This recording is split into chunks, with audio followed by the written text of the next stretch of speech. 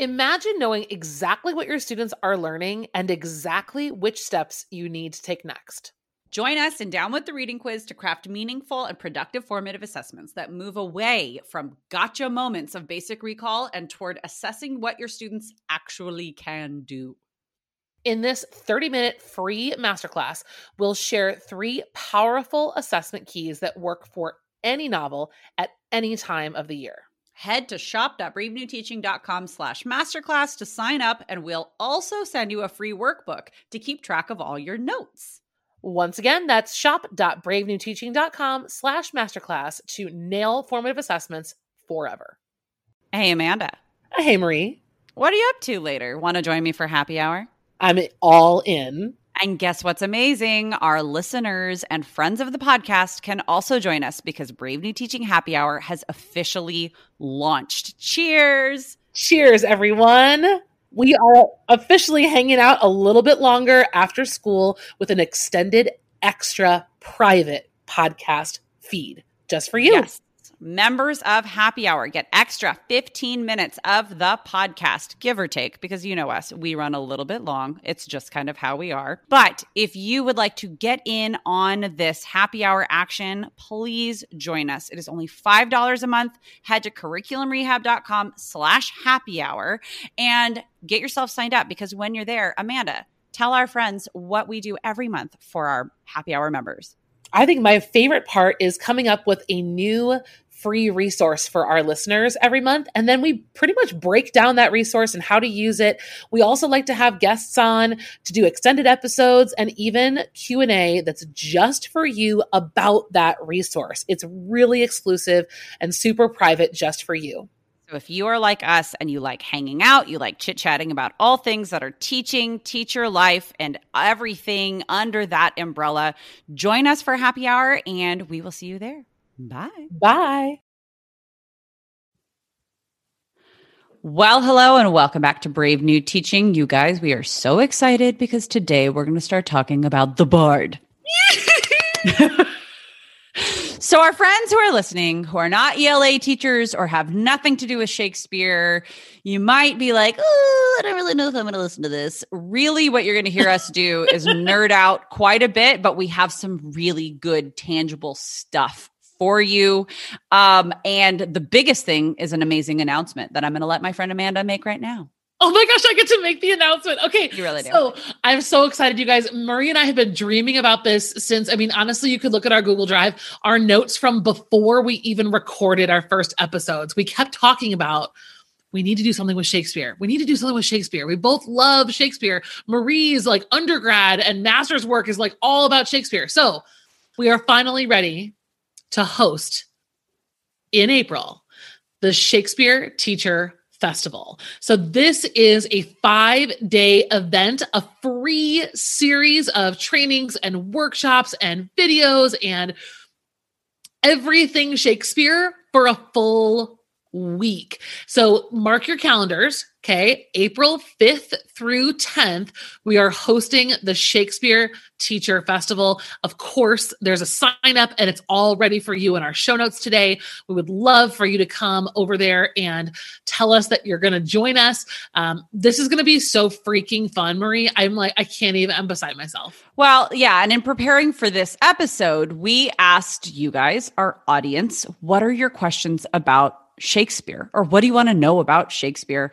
And we got so many good questions, and many of those questions are going to be answered right here in this episode, but many more are going to be addressed with the strategies we provide, the lesson ideas that we have, and the overall work that we can do together during this Shakespeare Teacher Festival. So make sure you head to the show notes, sign up. We even have some resources for you right now when you register for the free event that will be available to you today, this minute. So if you want to pause us and like go to bravenewteaching.com/Shakespeare, and then there you go. So, and share it, bring your friends. The more the merrier. This is free. And we'd love to have, it's kind of nice to do the same thing with a teacher buddy of yours because you can talk about it, Absolutely. So let's cue the music and jump in. Here we go.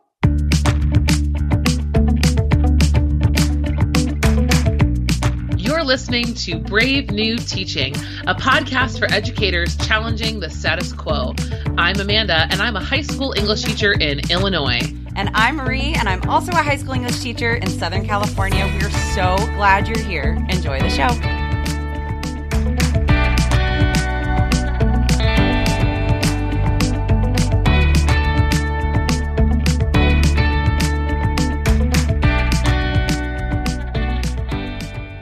Okay, friends. So like I said in the intro, we had a lot of questions about all different parts of teaching Shakespeare, about engaging students, about just introducing them to the language, about how, when, and how much scaffolding to provide, right? And then really specific questions. What about teaching this play?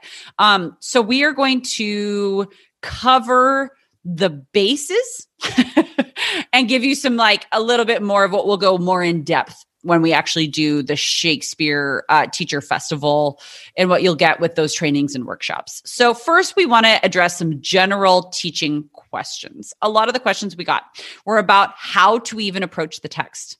Do you read it? Do you do the whole thing aloud? Do you use audiobook? Do you savor every line and spend 6 weeks of your class time going through it, right? You can kind of get where I'm going with this. What do you do with close reading? You guys know that we are big close reading fans, that we implement that quite a bit in here. Amanda, do you want to jump on this? And then I also have some pretty solid suggestions. Yes, I'm salivating at this. And I think that the questions that were asked were so great. And I'm going to pivot a tiny bit because I think the answer to these questions all depend on a couple of things that need to be thought about ahead of time. So first and foremost, one of the most difficult things about teaching Shakespeare is that we kind of, at least at the schools where I've been, we don't really have a good vertical articulation of him. So what ends up happening is in 8th grade, sometimes kids learn iambic pentameter and they learn rhyme scheme and they learn a couple of trivia facts about Shakespeare. Then they get to 9th grade and the high school teachers don't know if the kids know iambic pentameter, if they know what a couplet is. And so sometimes there's a lot of overlap in the pre-teaching. There's things that are big gaps. There are big holes that are missing in, Shakespeare's style or how to read him. So it can get really tricky trying to navigate those waters. So I'd say first and foremost, it's important to go into your unit with a focus. Because if you start trying to do all of Shakespeare, you're going to cover his life and times, what the language is, how to read the language, Shakespearean insults, sonnets, and we haven't even gotten to the play yet. That's a serious consideration because I think a lot of these questions are it depends. So part of that is how much time do you have? Right? How much time do you have for your unit? How much time do you have to focus on the little minutia of language? And how much time do you want to dedicate to the lasting, eternal themes of humanity that Shakespeare's really getting at? And so, ask yourself those questions. Try to vertically articulate if you can. If you're in a high school where the 9th, 10th, 11th, and 12th grade Shakespeare plays and, what kids should be learning and getting better at from freshman to senior year. I mean, that's a huge way to relieve some of those questions is because you can delegate, who's doing what. But of course, most importantly is starting with an essential question. Frame always, unit, right? Your unit has to be framed in an essential question because if you can't get away with teaching a novel unit about a novel, there's no way you're getting away with doing an entire unit on Macbeth and the kids being like, yeah, woohoo, every day, Macbeth. Yeah, this relates to my life. It needs to be in an essential question. And I think that will guide you through answering more of these questions. So, Maria, can I drop that off in your lap from there? Yeah, I was just going to say, so friends listening, that is going to be one of the trainings that we talk about is Amanda is going to go through essential questions specifically with Shakespeare's works, like how to incorporate an engaging and exploration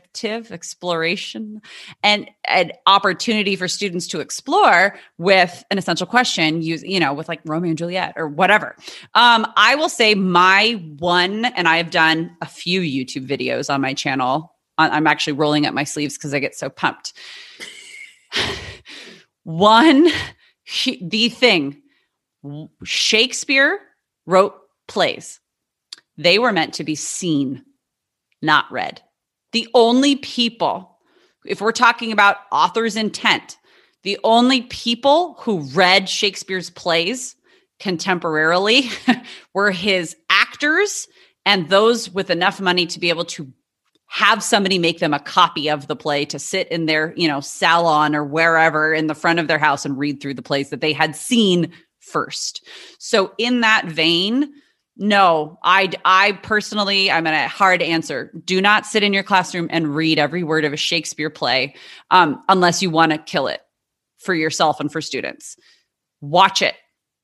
They are public domain. There are so many amazing companies, theater companies and groups that put Shakespeare on a screen for us. Why not take that opportunity that we have in the 21st century to see it first and then close read significant scenes and parts of scenes that students need to see, or that's really good practice, et cetera. That's my big thing. So here's how those two things are, why they're related. So what I was talking about is going in with a plan, going in with an essential question and knowing what that focal point's going to be. Your essential question is really going to harness, both the skills and kind of the thematic focus of, what you're trying to get after. So if you think about something like Macbeth, okay, for example, the trouble and the joy of Shakespeare is that he has so many brilliant layers to the complexity of what's happening in the story. But the drawback for us in our classes is sometimes complexity is distraction for students. So if I'm going into Macbeth, and this is a study in gender, okay, so not a study in revenge or in war and, male egos. This is a story in gender. Then all of a sudden I have that focal point in Act 1, Act 2. Where are my close reads coming from? They're the places that are revealing something about this conversation, this ongoing conversation we're having about gender, right? So that's exactly why Marie and I are here with these two answers, because they mean everything. If you're going to do that approach, you have to know where you're going and what your focus is going to be. Absolutely. And sometimes, I will say that the way that I approach Romeo and Juliet is we watch the whole shebang. Yeah. And then we go and we divide it up. The way I approach Hamlet, we go one act at a time. We'll watch the act. We'll go and we'll divide some stuff because it is so deep. That's also the difference between 9th grade and 12th grade in my classroom and, traditionally in my school. So there are different ways to do it, but I would say I equate it to my students like this. When do you go to an art gallery or whatever and have somebody be like, look at this painting I made? Smell this painting that I made. Isn't it beautiful? That's read this play before seeing it for a high school student. I messed up my own analogy. Ugh, I hate myself. Let's move on to the next thing. Well, I can empathize with those of you over there who are kind of shaking, because when I first started, Romeo and Juliet for the first time at my new school, and I said, I'm going to watch this first. There were audible gasps in my meeting that were like, well, then they're going to know what happens. Yeah. Yeah. Right. If they watch certain episodes of The Simpsons, which I get, I'm dating myself here, they're going to know what happens. And that's kind of the thing is we have to remember what is the goal. If you're trying to teach kids how to read Shakespeare, you're not going to do it line by line from an entire play. You're going to do it from small pieces. And if the plot is the most important thing, then, they're going to get that from watching it too. So yeah, let them get it. Yeah. Then let them get it and then revisit it over and over and over again. I've even had my kids vote on their favorite scenes and what they wanted to close read. And that was awesome, because if they picked something I didn't like, I just rigged it anyway. So whatever. Or even still, talk about spicing it up. If they get to see the whole entire play or even one act and they get to vote scenes 1 through 4, which one do you think was the most pivotal? Look at that engagement. Look at that critical thinking that they are doing with Shakespeare's text. Okay, let's talk about language comprehension, because we also had a lot of questions about that. What are some go-to strategies for understanding lingo, for scaffolding so that students can understand the language on their own? How are we differentiating levels? We had questions about teaching the original text, the early modern English versus a modern translation, and what our favorite text or prepared footnoted translation to use would be. Do you want to start? I feel like I cut you off. No. Go right ahead. Okay. No, go right ahead. I will say when you go to register for our free event, you're going to have access to some entry point activities, like how we approach iambic pentameter and rhyme scheme and those sorts of things, and the tatum, right? Like how some activities for approaching that with students, and just kind of some like intro activities for getting them. There's a lot of context to understand before you jump into something like a whole Shakespeare play. And so we address that with some things that you can get ahead of time before the Shakespeare Teacher Festival. But I would say one of the best things that I have done when it comes to allowing students to understand the language for themselves is to slowly lift the training wheels. Like I start with them seeing it so they can see the words brought to life. Then we look at what they just saw. Then I talk through the first 3 lines or, the first quatrain. And then they with a partner do the same thing with the next quatrain. And then they can do stuff like it's a very slow lifting up of the supports. And that sort of thing, at least for like an initial in class, here's what Shakespeare sounds like. Here's what Shakespeare reads like. What does that actually mean? Hopefully this makes sense. It makes perfect sense. And so here's the rub, you guys. I taught Othello to English 2 students at a school where my kids, I'd say 90% of them, English was their second language, much less Shakespeare's English. And what I told them was part of this was about building their confidence. And so that's the other thing we need to think about is when you give them the play ahead of time, you give them the visual, you're also giving your kids confidence.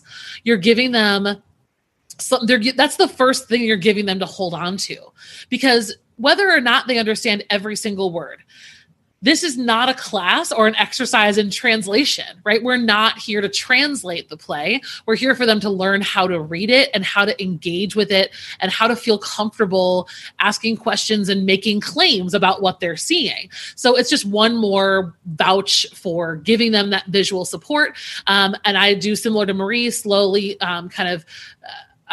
was the gradual release method or whatever. Yeah. I think of it like training wheels, like teaching my son how to ride his bike, and you slowly lift them up until they're gone. and part of that process is saying like, hey, look at how much you did understand. Yes. Can you pair and look, kind of looking at bigger chunks at a time, that actually really helps. I feel like the smaller you go, the more kids feel like that's how small they have to be and how slow they have to go when they're reading. And even like I tell this to my kids with novels, read 3 pages rather than 1 paragraph. Like if you get stuck at the end of a paragraph, keep going, because maybe you're going to figure it out with you'll fill in the content. That is fantastic advice. It's the same with Shakespeare, right? Yeah. Because the further you go, like eventually plot's going to start to pick up again. If there's a really big wordy speech that you get lost on, mark it, but keep going, because it might, pieces of it might fall into place. Activity wise, and I'll include this in the free downloads too.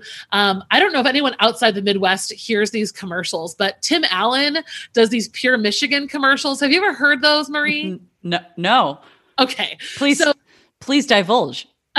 Well, Tim the Toolman Taylor / Tim from all of his shows has nothing to do with this other than his iconic voice. And so these are radio commercials, and there's this like da-na-na-na, like piano music that plays, and he describes all these things there are to do in Michigan. It's a tourism commercial, and Pure Michigan, where the waves lap against the shore and blah, blah, blah. Does he ever say to infinity and beyond? I know, I'm totally okay. Never. But there's about snowmobiling and doing all these fun recreational things in Michigan. Okay. Shout out to Michigan. I love you. You're a crazy state sometimes, but Buzz Lightyear is your spokesperson. So what are you going to do? And so I actually kind of reverse engineer some of the language practice. So I will give my kids the transcript of a Pure Michigan commercial, because it's local and kids get it, right? Like you could replace this with whatever you want. And so I say, I want you guys to reverse translate this commercial. So I give them like an Elizabethan English, dictionary, just like a front and back, nothing crazy. And I have them rewrite the commercial in Elizabethan English rather than giving them, right. We a lot of times ask kids to translate Shakespeare into modern English, right. And that's laborious. This is actually funny. Like the kids get a kick out of it because I then make them read them over this soundtrack of da-na-na-na-na-na, like the piano music. Okay, that is so dramatic Tim Allen voice. And so making it fun. And again, like they're playing with the language. They're starting to see the patterns of the common articles. Like those are the ones that are so difficult, but then they get practice. So that's a really fun activity. I mean, it's just like any world language class too, where you have to kind of conjugate the verbs to get to early modern English. While you were talking, I thought of something, and now my brain is leaving me. So hopefully I'll get back to it, friends. Oh, I know what I do. You had said you'll do this with any novel too. Okay, this is not going to be like, this might also make some people a little nervous. I provide No Fear Shakespeare for my students. I provide like Spark Notes and whatever sorts of like out there modern English translations there are, with the same idea that it's the same reason that I encourage my students when we're reading a novel to read the SparkNotes summary first and then read the chapter. It's a wonderful strategy for helping them advocate their own understanding, right? If they read through the balcony scene from Romeo and Juliet in modern English, and then they go back to the early modern, the original text, they're a lot more equipped. Like you were saying, they've got that understanding. They've got a pre-existing knowledge of what's going to happen. And now they just have to pinpoint when those things happen. Talk about a great way to like let them figure it out for themselves. Well, especially if what we love about Shakespeare is theme, right? Like it's story. Absolutely. His enduring understanding of these massive themes. You can't really have good conversation about theme if you don't know how the story ends. Well, and actually, a lot of what we're saying right now is what gets at our third like round of questions, which were all about engagement. How do you get students excited? Really, how do you make it student friendly and relatable? They have to understand it. If they don't even understand the story that they are either seeing or reading or hearing, there's no way you're going to help bridge that connection to making it relatable and to like, because really Shakespeare wrote about the human condition. Shakespeare wrote about what we as human beings experience here on this planet, our relationships, our struggles, our happiness, our like. And he wrote about all walks of life. He gave all like classes, if you will, a voice. It might not be reflective of every part of the world, but it is reflective of a human experience. And students are not going to get that if they don't know what Puck is saying. Right. Why do we need to make that a mystery? Why do we have this stigma associated with having to find out for yourself if you can comprehend it when we get there? How elitist. How elitist is that? Like, oh, but that's what we've been doing. You didn't get it. And I'm not saying this in a way to like shame those of you who have been doing this and are doing this right now. It's to shake it up and to recognize like, oh, I have a master's in theater with like a specialization in Shakespeare studies, guys. And I'm not saying that to toot my own horn. I'm saying that because I knew the right way to do things. I just didn't feel comfortable breaking the mold and doing it for the first parts of my career until I really started to see like, no, students need this. They're not getting much out of this. And I'm spending a lot of my class time on something that they're not getting much out of. And they could be getting so much more. And by the way, this goes for you middle school teachers out there too. A couple of you guys asked about how this applies to you. And I think, this whole framework of watch, close read is applicable no matter the grade level. And all you're going to do is scaffold the length of the scene, the kinds of questions that you're asking. And you're in good shape. We have also had a lot of questions about assessment. how to assess with Shakespeare. And I mean, spoiler alert, a lot of the ideas are going to be very similar to the ideas that we have with any text, any fiction anyways. But we will do a whole shebang on that during our festival. I'm going to give you one little teaser about something that you'll hear me talk about, and it's adaptation. Because adaptations require such a good, solid understanding of the original text in the first place to be able to adapt to different social and historical contexts. It's a really fun project. I think, as usual, yes, assessment, it has to match the goals of the unit in the first place. Totally. So if this is a literary analysis, like those are the standards you're looking at, right? You're trying to learn about figurative language and how all these things work and go together, and you're analyzing, then your summative should reflect that. You should not have the kids writing an adaptation if your goals are literary analysis. Yes. Right. So like this is what's important. And like if the plot is important to you, then maybe you should be looking at narrative elements and plot structure, and, you know, the assessment should match that. I think that one of my favorite assessments for Shakespeare is a Socratic seminar, is discussion. Period. I love a discussion where kids come back to that essential question. They come back to those enduring, big thematic questions about humanity and letting the kids go for it. The last thing I would say, and we're going to talk about this again so much more in the festival, it is going to be having kids write about Shakespeare. I can tell you right now, one of my classes when we did Othello, we did that entire unit based on rhetorical analysis. And we only we only close read Iago's. I was just going to say Iago, period. Full stop. Full stop. The entire play. The entire play was rhetorical analysis of Iago.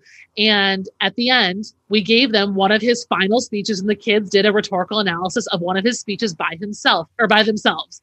And so the kids practiced rhetorical analysis of Iago from day one to day whatever. And so they were ready to do it on their own. And it was amazing because I said, do you guys remember what I said, how you felt when I said, hi, everyone, we're going to do rhetorical analysis of Shakespeare. Do you remember where your gut fell out of your stomach and onto the floor? And look at you. You all just did a rhetorical analysis of Iago's final speech in Othello. And like they can measurably like feel their progress if you ask them to do the same thing over and over and over again and then take those training wheels off. A lot of what we are fighting against as teachers teaching Shakespeare is history and what media has taught our students about what to think about Shakespeare, because, you know, Shakespeare is the best known writer in the English language. And therefore, he's the best known writer in the English language. And they're hearing from everyone and their mom who has been through a English speaking language arts class and studied Shakespeare and had it be painful or so hard or elitist and impossible to like figure out what the teacher's thinking. And so that is part of like the shell we have to crack. And so these engagement, even what we've already said and even some other ideas, like one of the questions that we got asked, and we cannot wait to address this in our festival, is how to help kids see the comedy in the comedies. Yeah. Like so fun. Okay. Another round of questions is not going to come as a surprise, anybody. It's about what are some strategies or some tips for teaching Shakespeare remotely or with hybrid learning? I'm going to say a lot of what I've already said. I like stands, right? See it first, take it in small chunks, because all of those things can translate to a virtual or hybrid setting. And we had one question like, do I read aloud over Zoom? Please don't. Unless there's don't do that to yourself. Unless there's a pivotal moment that we need to hear it out loud again. And maybe we're going to play with language. And what if we said this word instead of this word? What is it, right? Like, unless there's a reason to read it out loud over Zoom, I would say teach it the way that we've been talking about if you really want the Marie and Amanda Brave New Teaching approach. Yeah. If you're looking for some fun ways for kids to do reading out loud and practice, there are quite a few different ways to do that. I can talk about this more in more depth later, but I'm actually doing this with my ESL students. We're using Kami right now, the extension Kami. I don't know if you guys have messed around with Kami before, but on Kami, you can upload a PDF and then you can add voice comments. So you could actually upload like a PDF of the scene. Maybe you want a group to read aloud or perform together. And then the kids basically just kind of put, assign them their lines. And then the kids can put a little dot on their spot and they can do a voice memo right there and collaborate on that with other students. So like you could have them perform a scene together, which would be really fun. And I know Nearpod, I've talked about this before as well, has wonderful audio functions that are great. Mote is great for this too on a Google Doc. The problem is that they limit your time to 30 seconds now with the free version. Oh, really? So I would definitely play with Kami and play with Nearpod for kids to do some audio recording of their own voices. And of course, Flipgrid is another great option if you want to hear kids performing or playing with language remotely. I would even say, I mean, here's an idea, guys, because I don't want it to sound like I'm saying, don't read it out loud on because I'm also a former drama teacher. So I'm like, yeah, perform for sure. Perform once you all have like a good understanding and there's a reason for performance. Why not do a puppet show? Why not have students set up their own Zoom or Google Meet and have it go in gallery view and everybody makes a puppet and that puppet has to be somehow representative of whatever concept it is that you're covering. And they do a puppet show. How like that takes a lot of the, I feel like nerve-wracking parts away for students if they can just have a puppet show puppet showing instead of their little face. And it hits a lot of assessment boxes for us as well, because think of all the possibilities for this puppet that they have to design, the scene, blah blah blah blah blah. Like there's a lot you can do with it. That and then you got what, like 5-6 kids on one recorded call. Grade them all at once. Boom, love it. The more fun you have with this, the more fun the kids will have too. Yeah. Okay, we have one more question, and it was about an entry point, like specific plays. Which plays do we think? We had a lot of questions about specific, like teaching specific plays, which we will address in the festival because it's kind of too much. But like this one, we wanted to talk about what are some plays that we have used or that we see as good entry points for like 8th, 9th, 10th grade students getting into Shakespeare in the first place. I mean, Romeo and Juliet is done a lot at the younger grades like that for a reason. It's simple. Students can relate to teenage hormones. I mean, there's a lot to it, but if you're like enough Romeo and Juliet already, I think Taming of the Shrew is fantastic because there's also a lot of really interesting gender role questions that you can talk about having to do with Taming of the Shrew. I'm trying to think of a tragedy that I would do. Julius Caesar is fantastic. Yeah, I was going to say, I like Macbeth for the younger grades too. We were talking about this before the show. Macbeth is, I think, readable for that age level, but it's of course timeless. And it's also wonderful to do with the older kids because the conversations get better. But I think that's probably true for all of the plays. That's true. Yeah. But I would say, Yeah, no, Macbeth is a good one. I would say if you want one to not do with underclassmen or like middle school kids, don't do Hamlet. No. There's too much. Don't do Hamlet. Unless you've got a really high level bunch of kids. I wouldn't go below 10th grade for like Midsummer. I love Midsummer. I get Midsummer, but it's so weird. Yeah. That even 10th grade, it's kind of a stretch. Like I have to do it towards the end of the year when they've matured quite a bit. I'm trying to think. I did Tempest with 10th grade. I've done Caesar with 10th grade. I love Much Ado About Nothing. That's Much Ado. That's for the younger grades. Wonderful 9th grade. Yes. Branagh version is adorable. It is sweet. Although it does feature my arch nemesis, Keanu Reeves. Another day. But that's a great, so maybe even thinking about this question through, which of these plays has an adaptation through film or YouTube that I love, because that's what you're going to teach first. So that might be another way to think about that. If you have the choice, I've never been at a school that actually gave me the choice of what I wanted to teach. So lucky you. Wah, wah. And Othello has been great for sophomores. I think it's relationship wise, it's pretty intense. And so I think Yeah. freshmen, they're a little too, maybe second semester freshmen, but I'd say sophomore is a great year for Othello. Othello is brilliant to do right now when we talk about racial inequality, relationships, rhetoric. I mean, Othello is freaking awesome. And the movie, I mean, Josh Hartnett, like gadung. I don't know what I saw in him actually, because I watched it again and I was like, wow, what a scraggly little white boy. I don't know. Everyone because he was touted as a heartthrob when we were younger, and so we were like, believed okay. Well, I mean, Yeah. Is awesome. It's really intense. With a good. It is. That's going to be a permission slip movie, everybody. You're definitely going to want a permission slip on that one. It's awesome. I'm trying to think if I've missed anything. I know I already said Julius Caesar, but Julius Caesar in our district, and I think a lot, pretty broadly, sophomores are learning world history. Yep. Mm-hmm. And world history often means like World War II, but we're expanding our horizons quite a bit of world history right now. Julius Caesar is amazing.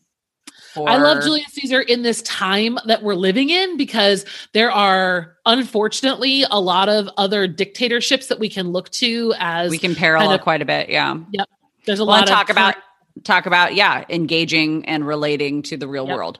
So, friends, as you can hear, we can go on and on and on about this, and we will go on and on and on about this in more niched down specific terms during our free 5-day workshop and trainings, the Shakespeare Teacher Festival. Amanda already told you, mark your calendars, April 5th through 10th, 2021. You can register now as you are listening to this episode and get your hands already on some free goodies. And we cannot wait to see you there. And we cannot wait to talk even more about all things teaching Shakespeare.